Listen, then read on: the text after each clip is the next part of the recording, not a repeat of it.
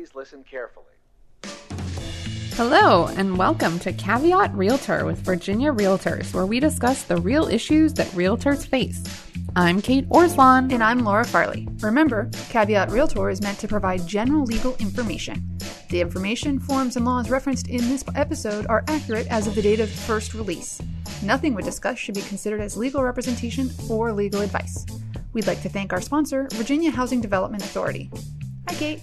Hey, Laura. How are you? I'm good. You know what time of year it is? Summer's coming to a close. It is. September is upon us. It is. Fall is Quickly approaching. Thank goodness. This is my favorite time of year. I was such a little, nerd as a kid. You were. I loved going back to school. I loved learning. New pencils, fresh outfit, haircut, new backpack. Usually, yeah. Lunchbox. Oh, yeah. What was your favorite lunchbox? Do you remember?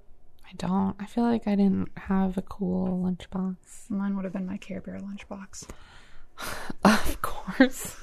Wouldn't have expected anything. I think I still have a Mickey Mouse lunchbox that we use for arts and crafts. So I guess maybe that was my favorite one. I mean, if you still have it, probably. 20 some years later. I'm sure it's also some parents' favorite time of year. I believe that summer is over. It's just back to the rhythm of school. Yes. You're regularly less around your children. Ooh, that doesn't sound good. Yeah, but absence makes the heart grow fonder, right? Absolutely. So you just want to be fonder of your children because they're absent. Ain't nothing wrong with that. So today we're going to talk about schools. Hence our back to school. It's a very timely discussion. One of the features that can influence a buyer's decision to buy a house absolutely includes being near good schools. Or schools, period, that they can send their children to. School, right. It's true for buyers with children and without children. Mm-hmm. From a 2015 profile from National Association of Realtors, 25% of home buyers listed school quality and 20% listed proximity to good schools as the deciding factors in their home purchase. That's right. Conventional wisdom and economic research tells us that houses located in, quote, good school districts, and I said quote because you can't see my air quotes here. I saw them. Good. Generally sell more quickly and for a higher price than houses in similar areas with not as good as schools. I mean, that was a factor when we bought our house, was that we were in a school district that was desirable. Right. And I think it comes as no surprise that then this is a hot topic with buyers. But what may be more of a surprise, although hopefully not, because I know our members are very well educated about this. And our listeners are top notch. The best there could be. It can cause problems for agents. Now, why is this? We're going to tell you. Yes, we are. So first, this conversation usually arises from a conversation that sounds a lot like this. It's really important to me that my kids get a good education. Where is the best school district in this area? And that puts the onus on the agent to make a value determination. That's obviously problematic, right? Obviously. What does a good school district look like to you? Is it the same for your client? How do you even know? So many questions. Oh, yeah, keep them coming. Do they care about the number of honors or AP classes? Or are they more concerned about class size, extracurricular options? Does the client have a special needs child? A good school district is a personal judgment and not an objective fact. It's not.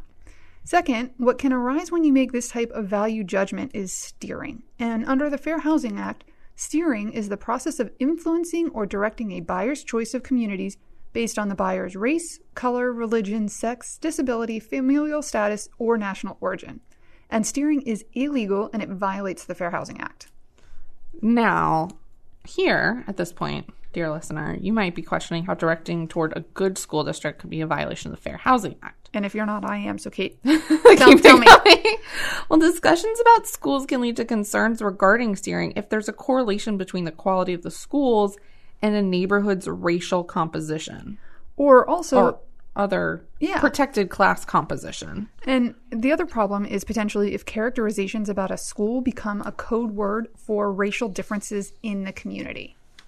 Another concern can arise if you lay really heavy praise about the school district while showing houses in one area This is the best school district neighborhood. The schools are great here. Everyone sends their kids to these schools. Your kids will love it, or your future children will love it. But remain silent when showing houses to the same clients in a different area. Your silence can imply that the houses are in an undesirable school district, right? Absolutely. People read between the lines a lot. So sometimes what you say and what you don't say can be problematic. It can be. So here we've told you all of these things that are problems. You're probably like, ooh, no. Don't worry, dear listener. We've got some help for you. It is important to note that the Fair Housing Act does not limit the buyer's choice of where he or she wants to live. The Fair Housing Act protects the buyer's ability to choose housing. So if your client selects a neighborhood based on the schools, then that's his or her choice to make. You can certainly discuss schools, but the best way to handle questions is to provide objective information. Give your clients the resources they need to make this decision for themselves. You can provide factual information, or even better, lead them to other sources. Provide them with a list of those resources, or even have some of the local school contacts who can share information about the schools available for your clients. Encourage your clients to tour the schools and do their own research. This will allow your clients to come to their own value conclusions regarding those local schools and whether they meet what the buyer sees as a good school. Exactly. You can provide multiple options just as you do with any client. Talk to them about including multiple zones in their home search based on location and allow them to research schools if there's a house that your client really likes. Let's take a brief break for our sponsor. VHDA works with realtors all over Virginia to offer down payment grants and loans for first-time home buyers. Find the right solution for your client and locate a VHDA-approved lender near you. Just visit VHDA.com. Take it to the legal hotline. Laura. Yes. My seller's house is in a neighborhood that is divided between two elementary schools. One of the schools is generally regarded as being better quality than the other. Their house is districted to the not as good school. Is this something that me or my seller needs to disclose? Well, Kate, the answer is no on both accounts.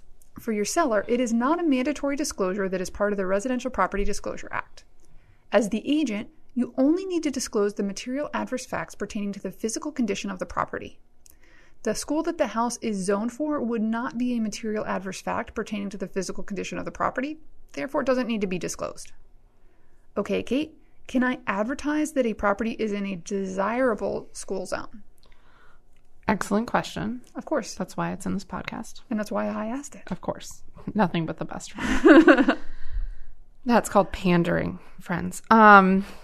There's nothing to prevent you from doing so, but you want to be careful here because sometimes school zoning is not as obvious as sending kids to the school at the end of the street. If you are advertising the school zone, you want to make sure that what you're advertising is correct. And it is better to stick to the facts and stay away from value propositions such as great schools because that reflects your opinion rather than the fact of where the house is zoned for by the locality for which local school they're zoned to. Right. Many buyers are aware of the school ratings. Is it okay for a buyer to ask me to only include those homes that are zoned to schools that are a certain rating or higher? Yes, your buyer is absolutely allowed to set his or her own parameters for housing search. When your buyer is directing the search, then you are not steering your client toward a specific neighborhood or away from a different neighborhood. Of course, school ratings change frequently, and so the best approach would be to have your client look at the school rankings and identify the specific schools that he or she wants to be zoned for, then review the zoning information with you so that you can identify the neighborhoods, areas, zip codes in your search parameters. By getting the objective facts from your buyer, you avoid making judgment calls that could put you in murky waters with fair housing. But you also want to remind your buyer that school zones can change, and just because a house is currently zoned for a particular school, that may change in the future. The last thing you want is your buyer coming back to you in a year or two upset because their kids are no longer going to that school. Right. Let's talk about how to limit your risk. Yes. Let's talk about how to limit your risk. Always remember to be the source of the source. We say that so many times, multiple times a day. I think I've woken my husband up in his sleep saying that. Well, probably, yeah. Are your kids, were those your kids' first words? Source in the source. Yeah, absolutely. It helps protect you by insulating you from being the decider. It just allows your client to make independent decisions based on their own values and judgments, and not based on your values. Well, and also, I mean, all of us have bad days, and if you accidentally transpose some information, the last thing you want to do is get caught on a bad day where maybe you switch 2 numbers around and you pull up 123 Main Street instead of 132 Main Street. Right. You also want to explain to your clients why you cannot provide the information they ask for, but that you're willing to point them to several resources. By explaining that you are trying to make sure that they're the ones making the decision and that you're not giving your value judgment on a particular area, that helps them understand exactly why you're doing what you're doing and helps them understand that this really is their decision and not something that you're trying to steer or impose on them.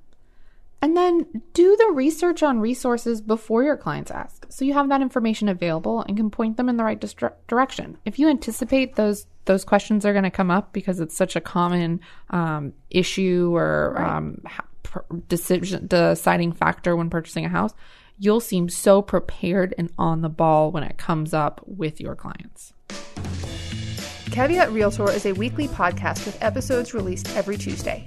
Our podcast is available for streaming through iTunes, Stitcher, and Google Play. Subscribe to our podcast to get automatic updates when we have new episodes, and please rate us. Remember, members of Virginia Realtors have access to our legal hotline, where we can provide you with legal information. You can access the legal hotline on the Virginia Realtors website under the Legal tab on the For Members section. Make sure you're logged in to see this page. Thanks!